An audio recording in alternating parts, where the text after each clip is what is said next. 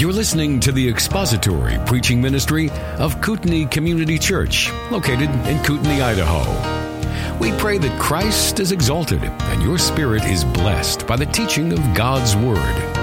For more information about Kootenai Church, please visit us online at kootenaichurch.org. Well, good morning. I'll just start right in. Hyper-Calvinism, simply stated, is a doctrine that emphasizes divine sovereignty to the exclusion of human responsibility. It tends to eliminate the idea of human responsibility. And to call it hyper-Calvinism is a bit of a misnomer, because while there are a lot of themes that hyper-Calvinists talk about that are similar to what Calvinists would affirm, the sovereignty of God and the doctrine of election and all of that, hyper-Calvinism actually entails a complete denial of what is taught both in Scripture and in the major Calvinistic creeds. And it substitutes, instead of that, a kind of imbalanced and unbiblical notion of divine sovereignty that does away with human responsibility. It's a sort of mechanistic view to God's sovereignty. I have a document on the web that you can look up. It's called a primer on hyper-Calvinism. That's fairly extensive. It quotes some theological dictionaries that give definitions of hyper-Calvinism, and then I give my own definition. My own definition of hyper-Calvinism is a complex in the sense that I see 5 different flavors of hyper-Calvinism. I don't think hyper-Calvinism is simply one idea. There are about 5 kinds of it, and they range in a gradient from the worst kind to the best kind. And so I'm going to give you as simply as possible what those 5 flavors of hyper-Calvinism are. You don't need to write this down because you can just Google my name and the word hyper-Calvinism and you'll find the document where all this is spelled out and explained anymore. But 5 kinds of hyper-Calvinism. A hyper-Calvinist is someone who either, number 1, denies that the gospel call applies to everybody who hears it. You know, Jesus says, "Come unto me, all you who labor and heavy laden." The hyper-Calvinist says, that's not everybody. That's just the ones that labor and are heavy laden. In other words, they've been convicted of their sin. This is not an open invitation to everybody for salvation. This applies only to the elect. And so they eliminate the general call of the gospel. That is the most sinister kind of hyper-Calvinism because it utterly destroys evangelism. You can't go out and indiscriminately preach the gospel if you believe the gospel doesn't apply to everyone. So that's the most sinister kind because it completely does away with evangelism. Only slightly better is number 2, a hyper-Calvinism that denies that faith is the duty of every believer. This flavor of hyper-Calvinism says, well, all right, but we're dead in our trespasses and sins, so we're unable to believe, and therefore faith isn't really my duty. It's God's decision whether He grants me faith or not. And there's a germ of what sounds like truth in that, because Scripture does say that we are dead in our trespasses and sins, that unbelievers are unable to hear or believe the gospel unless God Himself intervenes. Where they get it wrong is concluding that just because they're unable to hear or believe the gospel, it's therefore not their duty to do it. It's still the duty of the unbeliever to believe. And the reason unbelievers are incapable of hearing or believing the gospel is sin that is their own fault. So they're responsible for their inability, and therefore that doesn't erase their duty. But if you do away with the idea that faith is the duty of everyone who hears the gospel, then again, you eliminate the need for evangelism that preaches the gospel indiscriminately.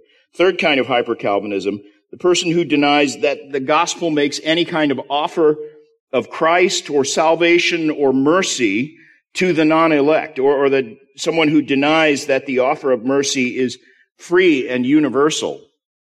You'll easily recognize someone who's flirting with hyper-Calvinism or may be a hyper-Calvinism if they chafe at the word offer in relationship to the gospel. They'll sometimes say, the gospel isn't an offer, it's a command.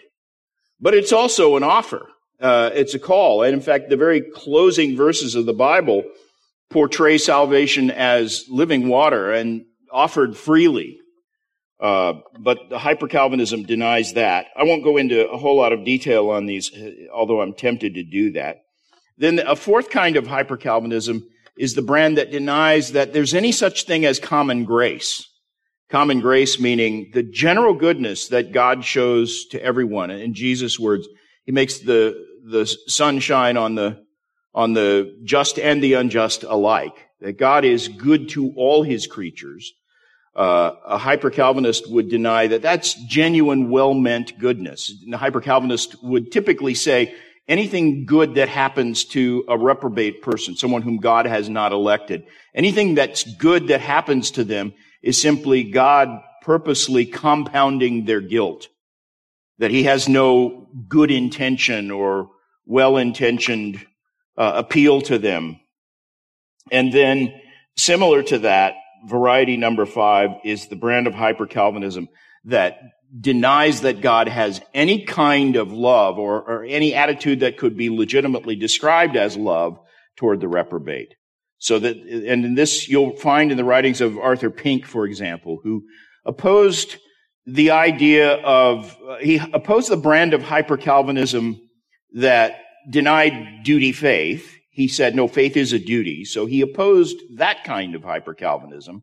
But he held to this idea that it's inappropriate to speak of God's love for the non-elect, that there's no sense in which God has any kind of love for the non-elect, that his love is limited to the elect alone. Now, I would say God's love for the elect is different from his love for the reprobate, just like my love for my wife is different from my love for my neighbor. But it's both are a kind of love.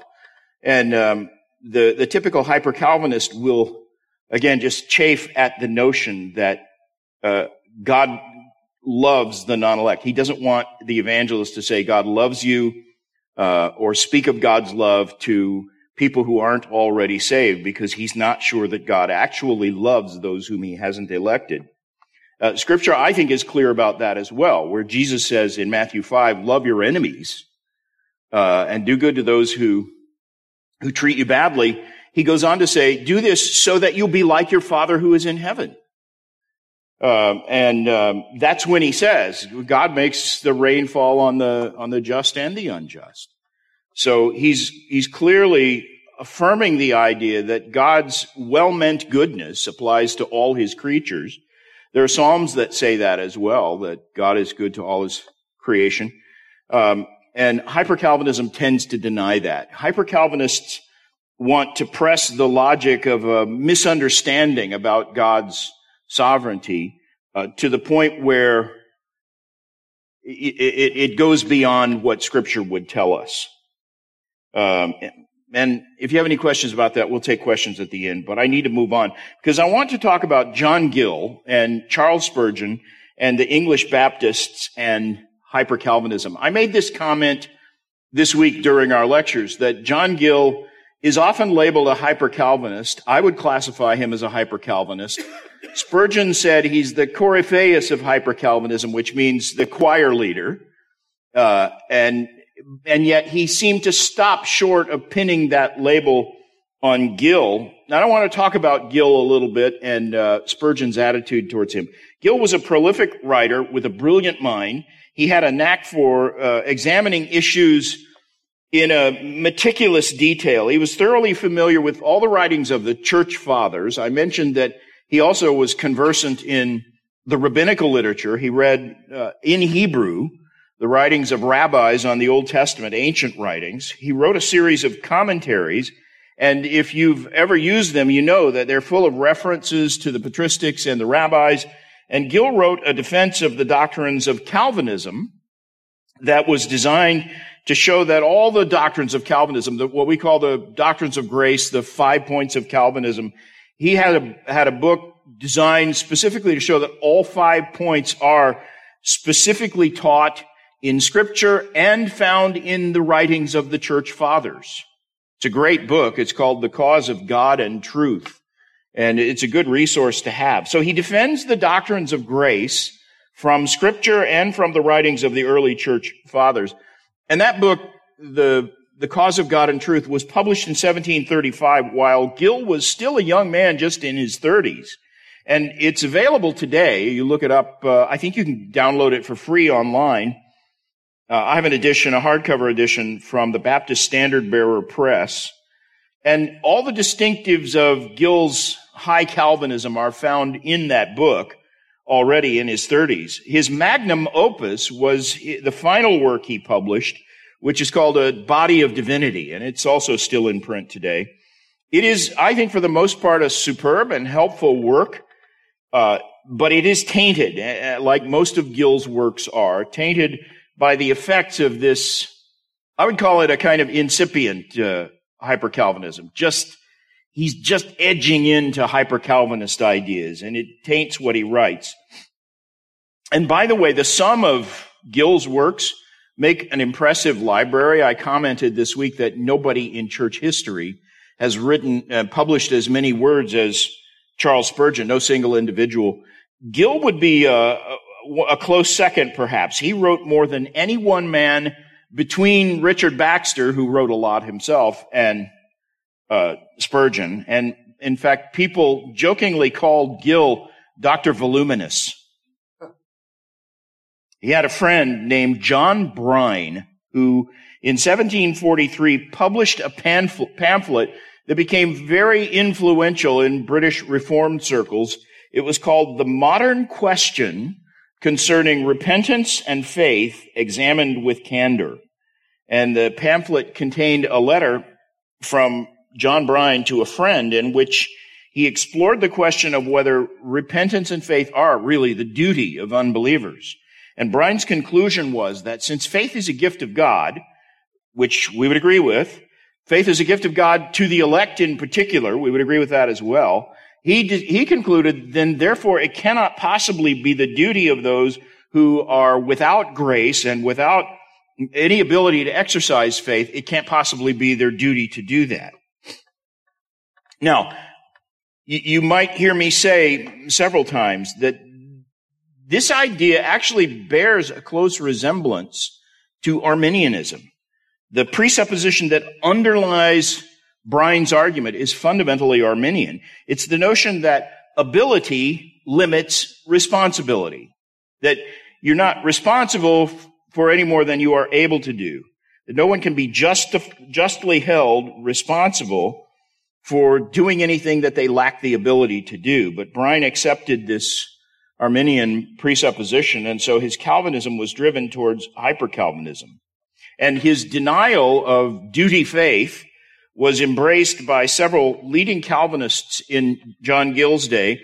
Some believe that Gill himself stopped short of embracing Brine's rejection of duty faith. And I think it's true that Gill never explicitly agreed with the idea that unbelievers have no duty to believe in Christ.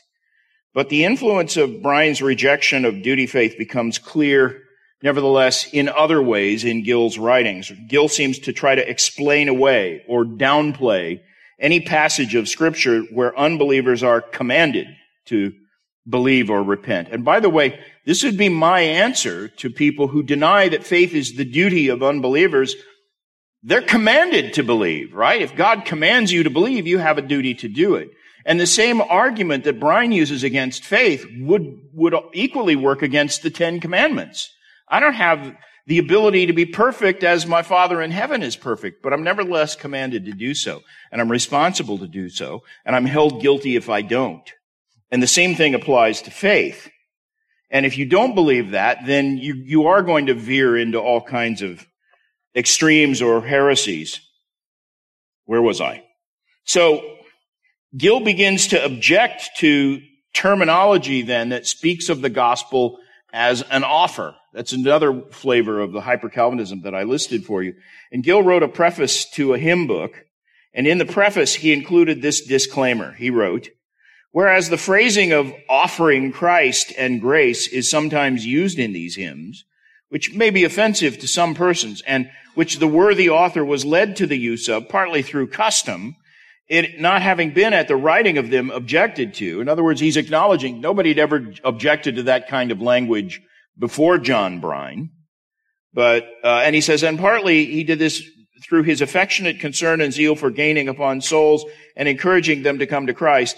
I can affirm upon good and sufficient testimony that Mr. Davis, that's the writer of the hymn book, before his death, changed his mind in the matter and disused the phrase as being improper, being too bold and too free for a minister of Christ to make use of.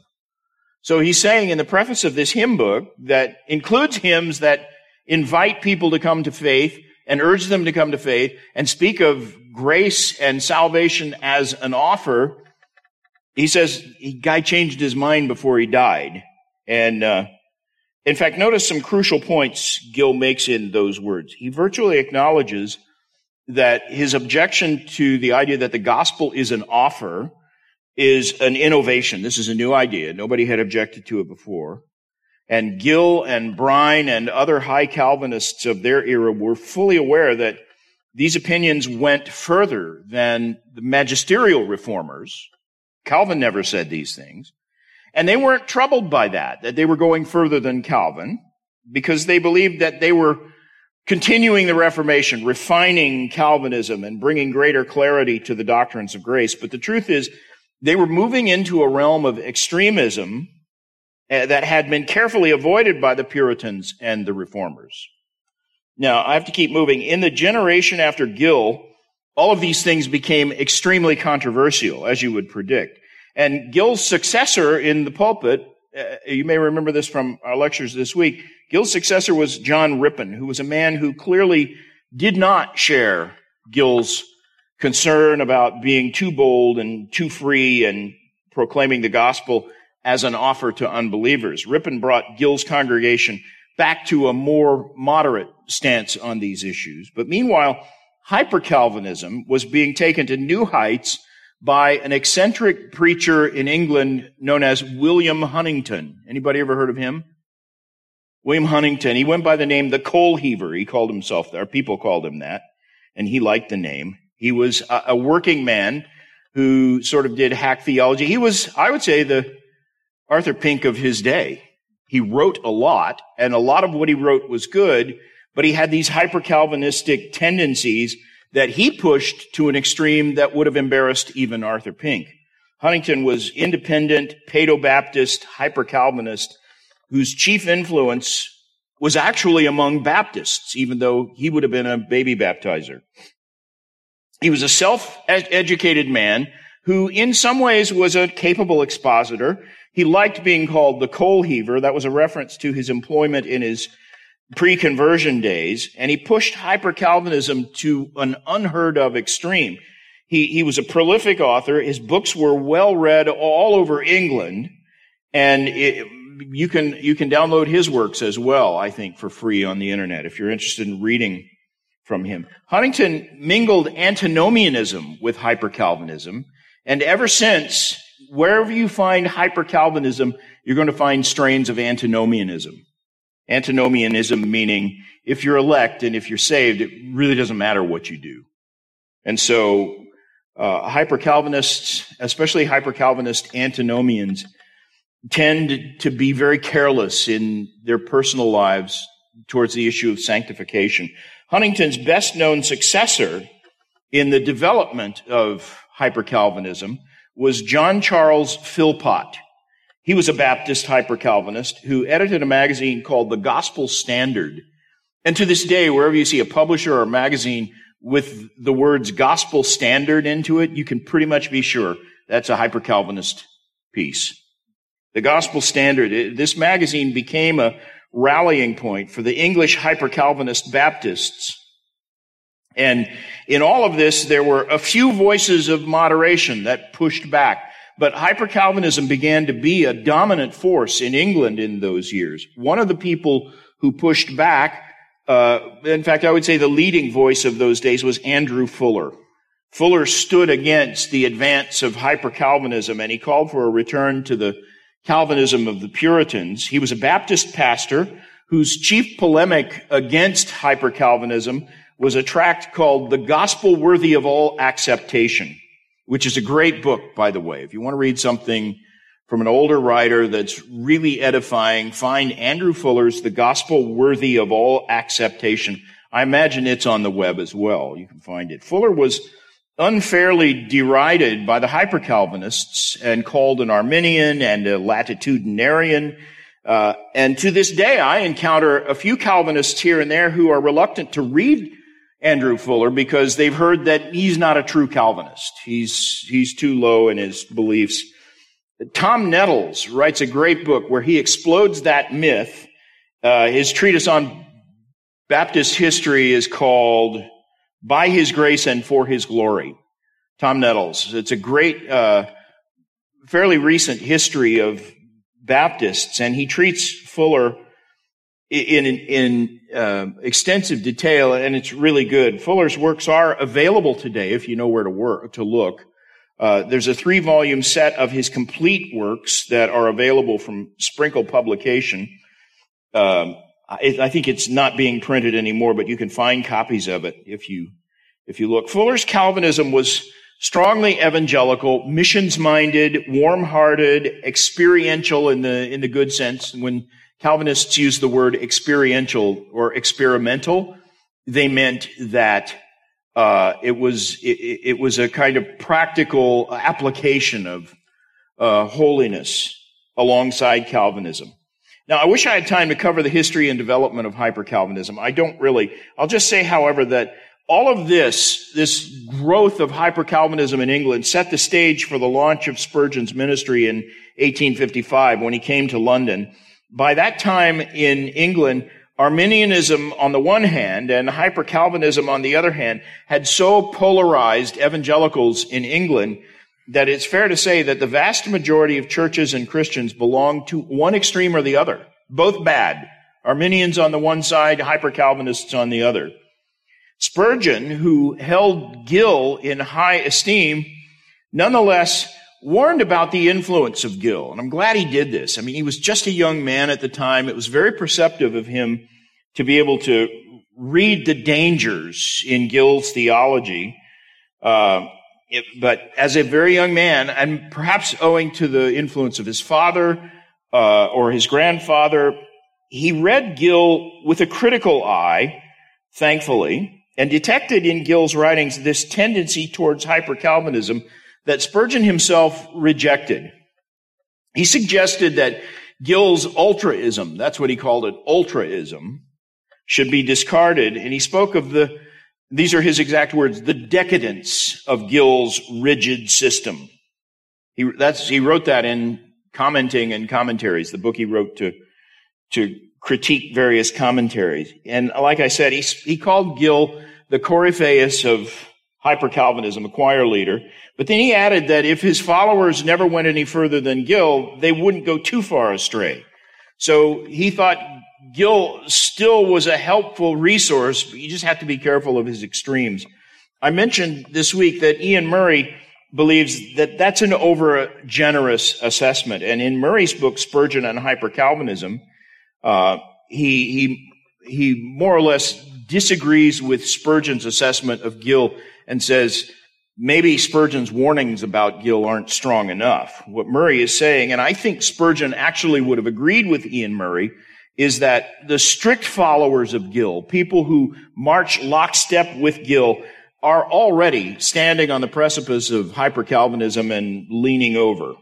You read too much Gill, you'll be influenced towards hyper-Calvinism. And in his autobiography, Spurgeon wrote this: "The system of theology with which many identify Gill's name has chilled many churches to their very soul, for it has led them to omit the free invitations of the gospel and to deny that it is the duty of sinners to believe." And Spurgeon hastened to add that there are also many things in Gill's works that are nevertheless out of harmony with hyper-Calvinism. And Spurgeon had encountered hyper-Calvinism as a young man before he came to London while he was pastoring at Waterbeach. And that early encounter with people in the Waterbeach church who were hyper-Calvinists seems to have prompted him to study the subject, and so he was braced for it when he went to London.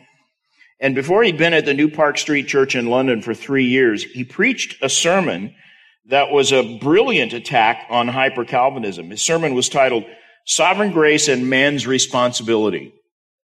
And he's defending the idea that God's sovereign grace coexists alongside human responsibility, which is what you have to believe to be a true Calvinist. If you deny sovereign grace, you're an Arminian. If you deny human responsibility, you're a hyper-Calvinist. It's that simple. Spurgeon preached that sermon at the Royal Surrey Garden, which is the place where he began to preach after the congregation outgrew the New Park Street facility. That's where someone shouted fire the first Sunday he was there, and it ended in disaster. But he kept going back to the music hall and preaching to crowds of 10,000 people at a time. And you can imagine a sermon on hyper-Calvinism to a crowd of 10,000. It's not the kind of thing you'd expect to hear in modern American evangelicalism, but there it was. Now, I want to read you, what time are we done? Okay, so I won't go much further. I have a bunch of... No, it's okay. If any of the questions can be answered by this, I'll read these to you. I've selected several excerpts from some of Spurgeon's sermons where he deals with hyper-Calvinism. I got like 10 pages of it, so I can't read it all anyway. So we'll just take questions and there you go. He keeps making me promise to come back. All right, so we'll take questions. All right, we'll just be dismissed. It comes and goes, hyper-Calvinism. At the moment, I would say, I don't think there is a severe threat of looming hyper-Calvinist movement anymore. I would not have said that in the early 1990s, when the internet began to foster lots of discussion groups and theological forums. And I hung out on some of them, and they were rife with young hyper-Calvinists. There's a tendency, I think, for lots of young men who, when they discover Calvinism, to immediately run to an extreme with it and flirt with hyper-Calvinism before they discover the fallacies of that way of thinking and leave it. And so there was a burgeoning online mass of hyper-Calvinists, or actually several little nests of really virulent hyper-Calvinists throughout the 90s on the internet. I don't see much influence from them anymore. The denominations that tend towards hyper-Calvinist ideas the outstanding one in the United States, probably the most influential one, is the PRC. What's it? The Protestant Reformed Church? Is that what that stands for? PRC. And you'll find individual hyper-Calvinists among the Reformed Baptists and Sovereign Grace Baptists here and there. But I don't know of any leading evangelical speakers or figures right now who are pushing hyper-Calvinism. I think John Gerstner flirted with, I'll get killed for saying this, but I'm going to say it anyway. John Gerstner flirted with hyper-Calvinism towards the end of his career. He, in fact, bought into a lot of PRC doctrines. I think he was influenced by some of the leaders in the PRC and began more and more to resist the idea that the gospel is an offer or that God loves the reprobate. He rejected all of those ideas in one way or another. So, okay, I'm forgetting I'm supposed to repeat all these questions, so I'll start doing that. He asked whether John MacArthur or me or any of us are ever accused of being hyper-Calvinists. I think every true Calvinist is going to be accused of hyper-Calvinism by Arminians. And some people think they would define hyper-Calvinist as anybody who believes more strongly in the sovereignty of God than I do, and so it depends on what perspective you're standing at, but those aren't really serious charges. I've never had anyone, even Dave Hunt for a while, who despised Calvinism and wrote a silly book against it. and made some false charges. Among those charges he made against John MacArthur, as far as I can recall, he did not accuse John of being a hyper-Calvinist. He misrepresented his views and stuff like that, but I don't think he tagged him as a hyper-Calvinist. But people who follow that brand of thinking, it's sort of the Calvary Chapel, mentality. Calvary Chapels also turned very hostile to Calvinism in general around the beginning of the new millennium. They had an author, George Bryson, who wrote a book that I don't think it's in print anymore, and it wasn't very good because in attacking hyper-Calvinism, he defended Pelagianism, which is a rank heresy. So he got pilloried for that book, which was a bad criticism. But even they don't usually call us hyper-Calvinists. But it's not unusual over the history of dialogue between Arminians and Calvinists for people who oppose Calvinism to say basically that all Calvinism is hyper. I think, what was his name? I forgot. The guy that, anyway, yeah, there have been people who've made that argument that any kind of Calvinism, if you take it to its logical end, ends with hyper-Calvinism. That's one of the arguments some Arminians like to use. The fact is that's easily debunked by history.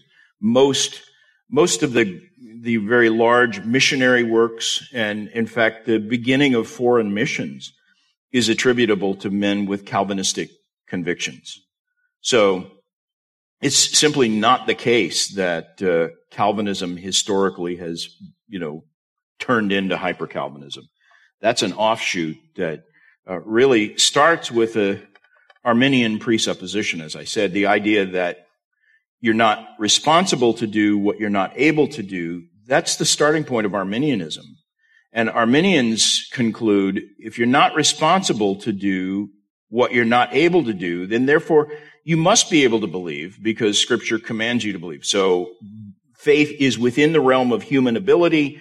It's not a gift of God. It's your own doing, which obviously contradicts the whole point of Ephesians 2.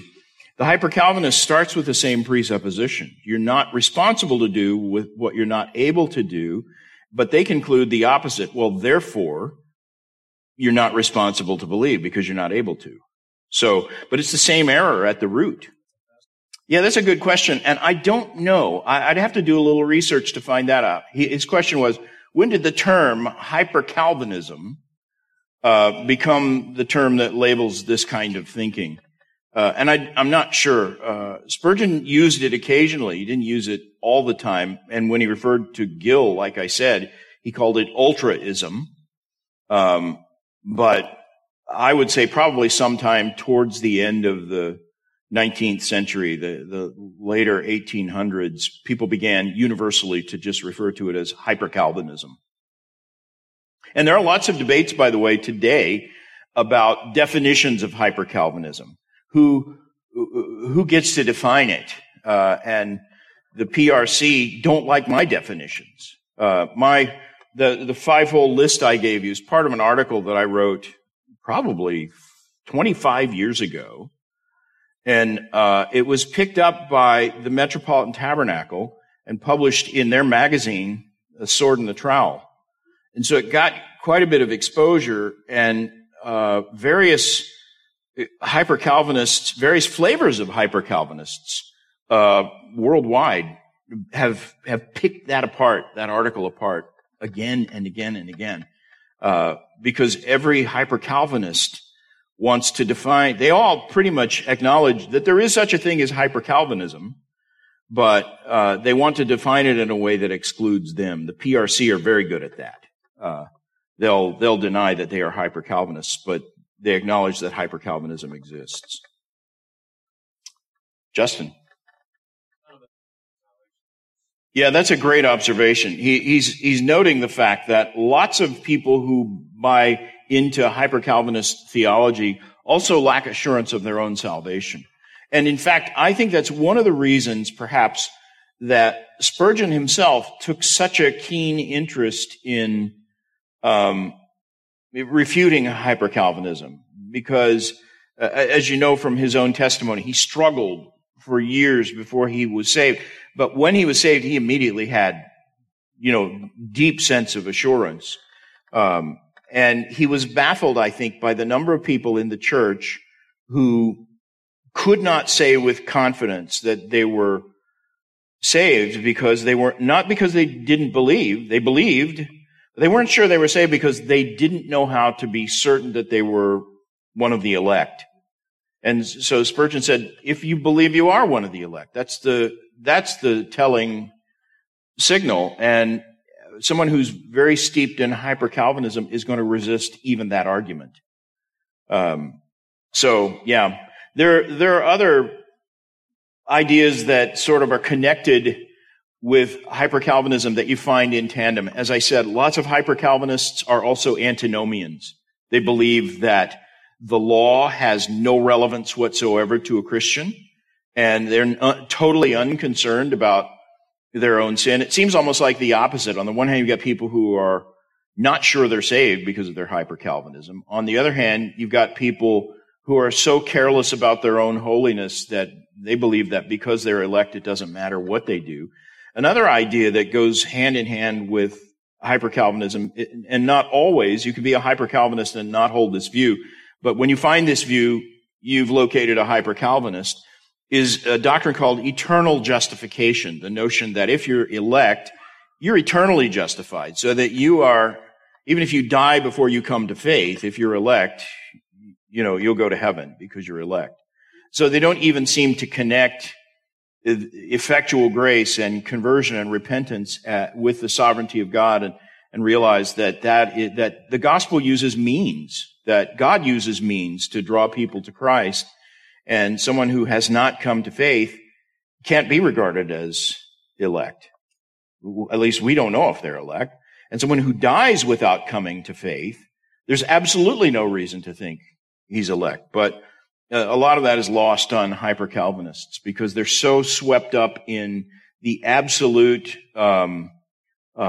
dominance of the idea of divine sovereignty that they're scared of the idea of human responsibility. And so if you say someone must be a believer in order to be saved, you're putting too much weight on human responsibility. So it's a weird view, but yes.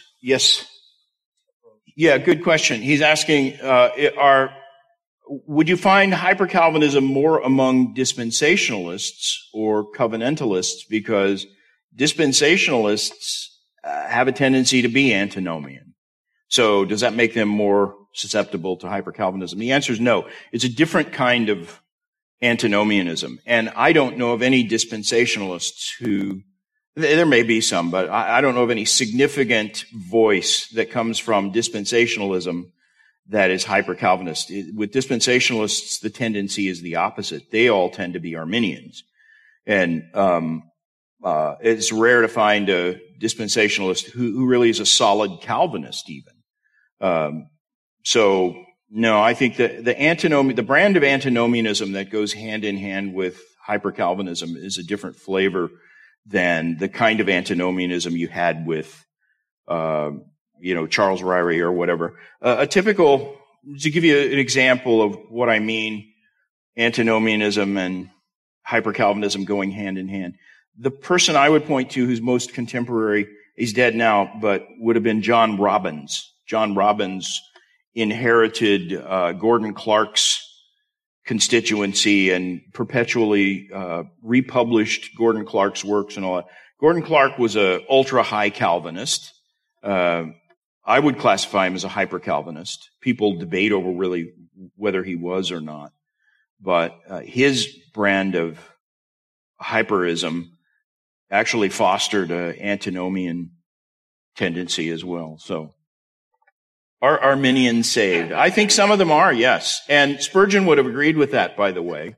He defended, say, John Wesley against people who said, well, John Wesley couldn't be saved because he was an Arminian. And Spurgeon, was the one who famously said, Calvinism is the gospel. He would not have agreed with people who wanted to take those words and twist it to mean that if you're not a Calvinist, you're not really saved because you haven't embraced the gospel. That isn't what Spurgeon meant. What he meant was the core truth of Calvinism is simply this, and he said it in these terms, that the heart and soul of Calvinist doctrine is salvation is of the Lord. That's a quotation from the book of Jonah. Salvation is of the Lord. In other words, God is the one who saves, and salvation and every aspect of our salvation is his work. Where's Ephesians 2 again, So salvation is of the Lord. That's the heart of Calvinist truth. It's also the heart of the gospel message. That is the central theme of gospel truth, that you can't save yourself. It's God who saves you. So that's what Spurgeon meant. But he had many friends who were Arminians. And in fact, it was during the downgrade controversy, he addressed that very problem because a lot of his allies in that conflict, in fact, perhaps it may be true that more of the people who stood behind him, people in ministry, men who were fellow pastors, who stood behind him and stood with him, lots of them were Arminians. And he was criticized for that. And some of his critics said, yeah, see, all the Arminians agree with you. You're Arminian. And so he wrote a piece where he basically said, look, the difference between Calvinists and Arminians doesn't hinge on the cardinal doctrines of the gospel. There are many Arminians who are saved. I wouldn't say, though, that all Arminians are saved. And I think there's a tendency in Arminian doctrine that we call it Arminianism, but I think a lot of it is simply Pelagianism. Pelagianism starts with a denial of total depravity and the doctrine of original sin. The Pelagian says you're born a blank slate and you either sin or be righteous sheerly by choice. It totally magnifies human free will, Pelagianism. And a lot of Arminians are actually Pelagians. That's what I was saying about George Bryson when he wrote defense of the Calvary Chapel attack on Calvinism. The doctrine he went after was original sin. Original sin is not a uniquely Calvinistic doctrine. Calvinists believe in original sin, but they're not the only ones. And in fact, I would say that's a necessary evangelical doctrine. And so that if you deny the principle of original sin, the idea that Adam's fall plunged us all into a state of sinfulness for which we are held guilty, if you deny that doctrine, then you're not an evangelical even. You really haven't come to a sufficient understanding of the gospel. So lots of people who we might label Arminians actually are Pelagians. So the Pelagian ones, no, I wouldn't count them as Christians. But I do know Arminians who have a sufficient understanding of the gospel and justification by faith that I'm happy to embrace them as brothers. John Wesley, for example, in his famous testimony, you remember he says his heart was strangely warmed because of what someone was reading the foreword to Luther's commentary on the book of Romans, which is a treatise on justification by faith. And when Wesley preached on justification by faith, he preached a clear gospel presentation. I'm not a fan of Wesley's. I think he was kind of a creepy guy, and he made it very hard for people to get along with him. And he was cruel to his wife, and there are a lot of things bad about him, right? But I wouldn't consign him to the ranks of the damned. And in fact, it was his good friend Whitefield, or let's say one-time friend. They were close friends as college students, and then grew apart theologically. And Wesley treated Whitefield with absolute scorn, but Whitefield was always kind to Wesley. And someone asked him, do you think Wesley will you see Wesley in heaven, is the way they asked it. And he said, no, I don't think I'll see him in heaven because he'll be so far towards the front and I'm back here. We won't encounter each. So he was very gracious towards Wesley, but he believed Wesley was a genuine believer. I kind of take that sort of attitude. Jesus said a mustard seed of faith is sufficient to move mountains and mulberry trees, and meaning I'm sure that just the barest amount of faith is enough to begin the process of regeneration and salvation. And so I'm reluctant to say that just because somebody's theology is bad on some peripheral area that they're not a believer. You'd have to deny a essential gospel truth for me to say, I doubt your salvation. So my attitude towards Arminians is until they prove to me that they don't believe the gospel, I'll embrace them as brothers. Well, let's take one more question. Yes, sir. Yeah, that's right. So he's asking about George Bryson and his role with Calvary Chapels, and this isn't really about hyper-Calvinism, but I'm happy to answer the question. The Calvary Chapel denomination is a mixture of really good things and some bad things. And one of the really good things is that they always liked biblical preaching. They wanted the preacher to open the scriptures and teach from it, which is always a good thing. And yet they also favored, I think, untrained pastors. They didn't send their pastors to seminary or whatever. So a lot of guys who pastored Calvary Chapel churches were just men with warm evangelistic hearts who wanted to teach the scriptures and really weren't trained to do it well. So, thankfully, they borrowed material from other sources. They would actually, take sermons from Martin Lloyd-Jones and John MacArthur and people like that and repreach those same sermons. But the effect of that was Calvinism began to grow in the Calvary Chapels, and Chuck Smith wasn't happy with that. And around the beginning of the new millennium, he ordered a purge of Calvinism from the Calvary Chapels, and it was George Bryson's duty to be the apologist who would undermine Calvinistic belief among the Calvary Chapels. So he wrote this little book. I forget the title of it. I have a copy of it. It's a horrible little book because he doesn't understand Calvinism. And it came out about the same time as Dave Hunt's book. And when they were equally inept, Hunt didn't understand Calvinism either. In fact, James White used to play two recordings that were made like 3 months apart. One where Dave Hunt is saying, I don't know about Calvinism. I don't read the Reformers. And then 3 months later, he's saying, no, I've studied the issue and I know more about Calvinism than the average Calvinist, or something like that. So, and then he writes this book that totally misrepresents Calvinism. Bryson's book was even worse, I think, because, as I said, he began his attack with the doctrine of original sin, which isn't a distinctively Calvinistic doctrine, and ended up, I think, sort of fanning the flames of Pelagianism within the Calvary Chapels, and that bore a lot of bad fruit. That's been a bad thing. So, give us a short gospel presentation, a Spurgeon quote, and then closing prayer. All right. So he wanted a short gospel presentation.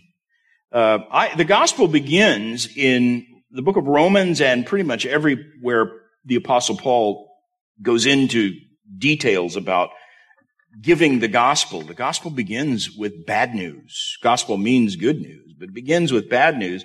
The bad news is that we are all fallen, sinful, and incapable of recovering ourselves from that condition. So that left to ourselves, all of us deserve punishment. The wages of sin is death, Scripture says. And it also says all have sinned and fall short of the glory of God. And Paul in Romans goes on for 3 chapters like that, convicting us of sin and convincing us that we are thoroughly sinful and that there's nothing we can do about it. And when you get to that point, the heart says, how is this good news? How is that a positive thing? But Paul suddenly shifts in the middle of Romans 3 and says, however, God sent his Son to be the propitiation for our sins, meaning that Christ took the guilt of our sins on himself, was sent to the cross, and died for our sin. If the wages of sin is death, somebody had to die.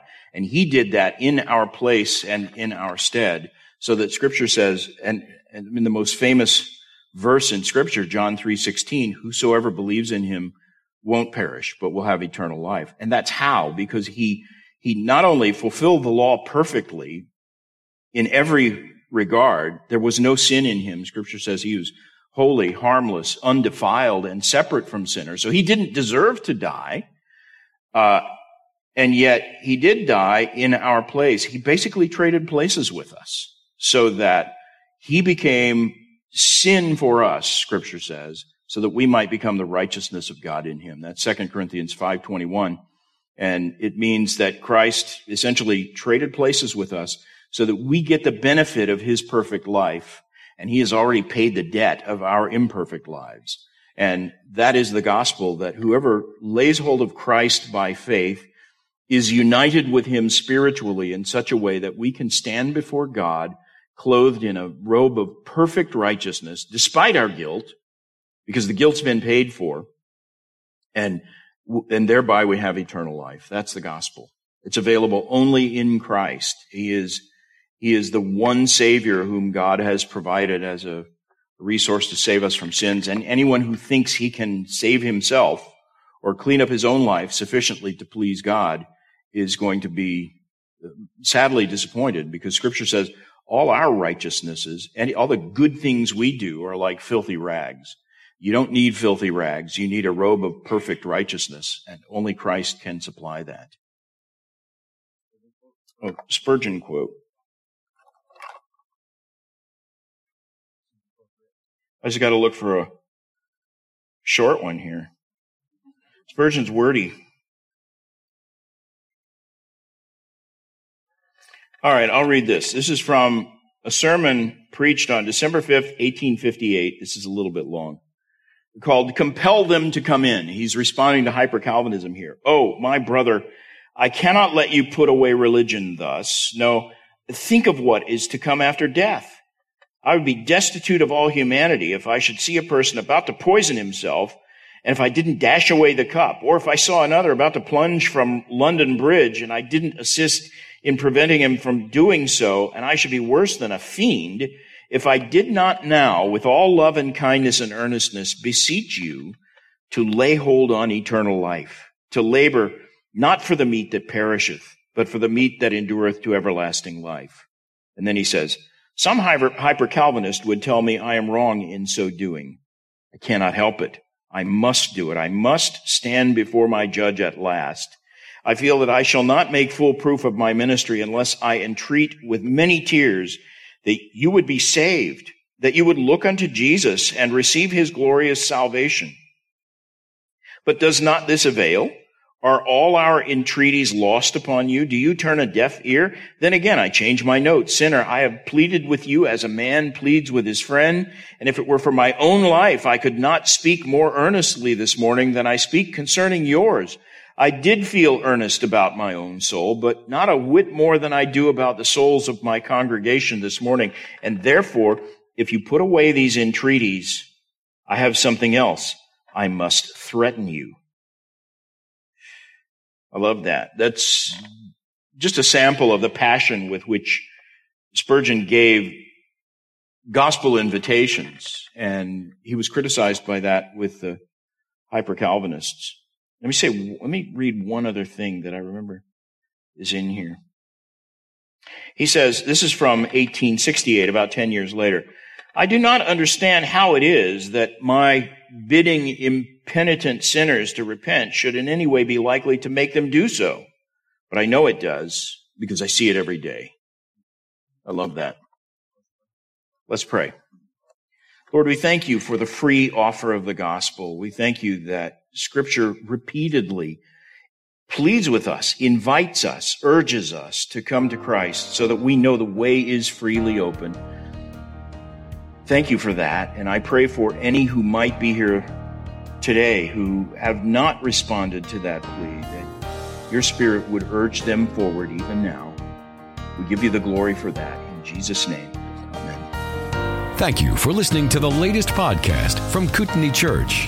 If you'd like to learn more about Kootenai Church or to donate to our church ministry, you can do so online by visiting kootenaichurch.org. We hope you enjoyed this podcast and pray you'll join us again next time. Once again, thank you for listening.